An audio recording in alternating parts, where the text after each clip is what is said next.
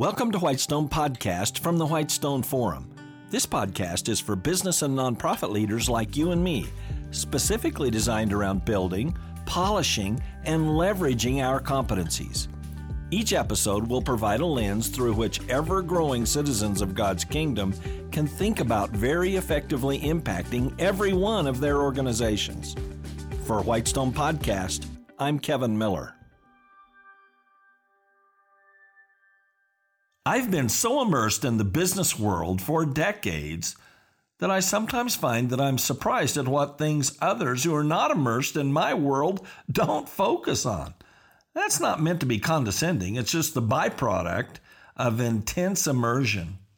Exactly along the same lines, I'm sure an engineer or a doctor would be stunned at what basics I don't know about engineering or medicine.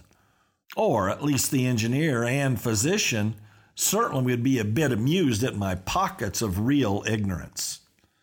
In defense of that, however, virtually every adult around the world actually is involved in economic endeavors we label business in some way or another, like when a consumer purchases an onion or a t-shirt. But it goes deeper than that consumerism. Most everybody does make a living by helping to provide a product or service for others in exchange for getting paid compensation to meet their needs. And in any type of every generally free market economy, most everybody has heard of a corporation. That's where the law in a country has recognized that a legal entity called a corporation has been formed that can legally outlive its founders and even outlive every person who was alive on planet Earth when the corporation was started. You know, like Procter & Gamble, that was founded in 1837, is still here selling us Crest toothpaste. Now, corporations have many features that we'll talk about off and on. But one of those features that is absolutely the most important is that of limited liability. And what we call limited liability is one of the most important features that helps build very prosperous economies. Let's take a look at this really practical feature that's crucial to wise decisions in business, starting by breaking down this phrase into its two parts. An investor's liability is his or her negative financial exposure. A limited liability is, yes, limited to a particular sum of money, and often that limitation of financial exposure is the amount of money invested in the particular enterprise in question. That would mean, in a simple example, when a person invests $10,000 in a corporation or similar enterprise, as 100% or partial owner of that enterprise, and then something goes wrong where the enterprise owes or is found liable for certain significant amounts, well then, the investor's maximum possible loss for that unfortunate situation is that $10,000. But why can limited liability be properly regarded as key to a society's general best interests? Because forming enterprises that can truly help people and communities prosper is risky. And it's easy to believe that every enterprise can easily succeed, but exactly the opposite is true. Free markets are very difficult to thrive in over the long haul. There are many obstacles that can be fatal, obstacles that swallow up all of an enterprise's capital and even more, if that enterprise is overcommitted financially or is found legally guilty of a transgression with bad financial consequences. That enterprise can simply go out of business.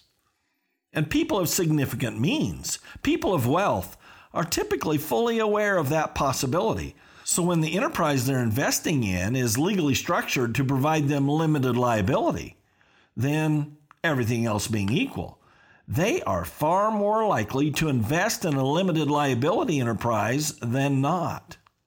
Let's get more concrete for just a moment to make sure you and I are on the same page. If Maria, the millionaire, passively invests $25,000 in the fictional XYZ Corporation. And XYZ Corporation later loses a major class action lawsuit to the tune of millions of dollars that exhausts all its resources. Well then, Maria will have only lost her $25,000 in XYZ Corporation. That is, her liability is limited to the $25,000 she invested. However, remember that I said Maria was a passive investor. If Maria was a key executive for XYZ Corporation and negligently made decisions leading to those problems, it may be that the rest of Maria's wealth might be at risk. But for now, let's just say that Maria is just a passive investor with limited liability. Well, the socialist says, that's exactly what's wrong with capitalism. The wealthy person, even if she is a passive investor, doesn't experience consequences for bad actions. The poor people lose. But the socialist misses the entire point here.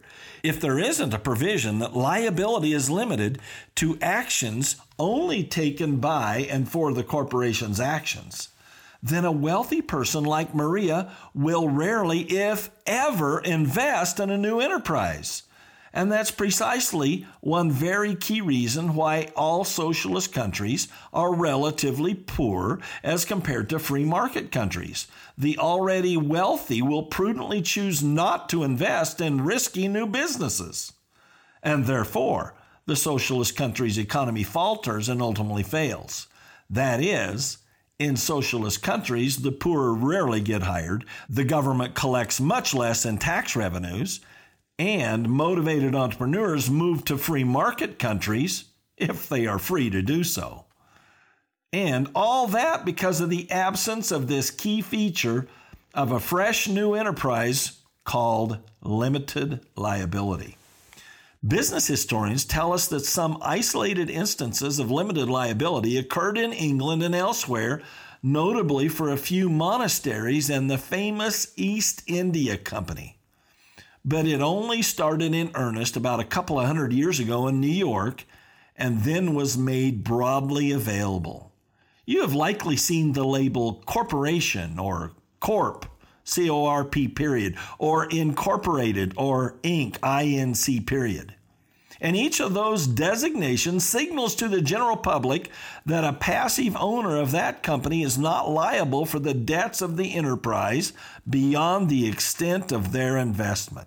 Nowadays, there are other business structures that offer limited liability to investors, and it's likely you've seen the initials LLC, the abbreviation for Limited Liability Company, or LLP, the abbreviation for Limited Liability Partnership. Different companies can and do have different names or designations for this, but each is designed for limited liability to promote private investments for the ultimate benefit of the broader citizenry. So listen to this truth. Limited liability legal structures are in no small part responsible for the vast economic betterment of people worldwide in modern times. Period. No matter what fiction socialist theorists write. So then, what business enterprises are not structured to offer limited liability in America? Well, both general partnerships and sole proprietorships have unlimited liability, or even just one person or a couple of general partners can easily launch a business out of their home or at the local strip mall. There are millions of such businesses in America, quite often operating on a very small scale, like perhaps a home-based craft business. But is the open-ended, full liability of a sole proprietorship or a general partnership wise? Or should a limited liability legal structure be used? Consider the situation. Is the business just very small with very little chance of problems? Ponder that and perhaps consult an attorney. Hey, in one short phrase now, limited liability is all about prudent risk management that actually works to benefit the larger picture of a community, a nation, or a society. When people know that a key part of their standing and their stewardship for their families are secure, they are well stabilized and therefore much more willing to risk resources elsewhere. Yes, there's less reason to hoard if others cannot arbitrarily penetrate into your treasure. This one short glimpse into great structure is why so many people have bettered themselves and their families economically by investing in public stock markets, where, in a few seconds online, they can buy passive ownership of corporations run by astute leaders like Jeff Bezos or Bill Gates, without risking all of the rest of their hard-earned savings. That's limited liability.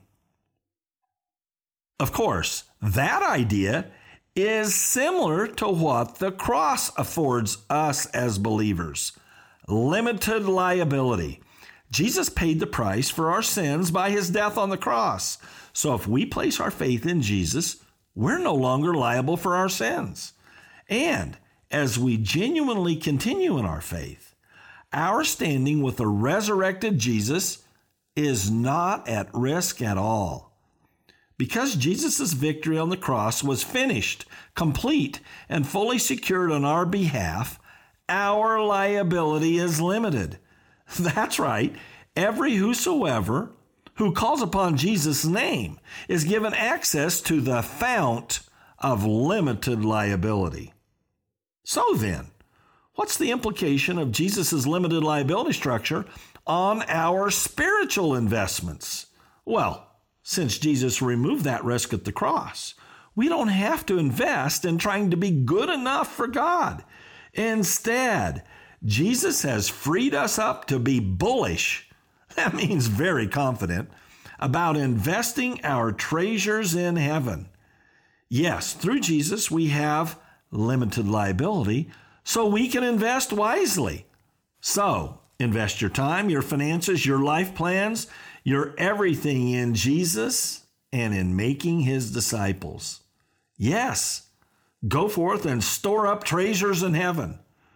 When we fully grasp believers' limited liability, we will be wise investors. Thank you for listening to Whitestone Podcast. Visit our website, whitestone.org, for more real-world equipping. There you'll find uncommon video teachings, application and action questions for this podcast episode, and more. Also, check out our unique downloadable resources for group meetups. That's whitestone.org. I'm Kevin Miller.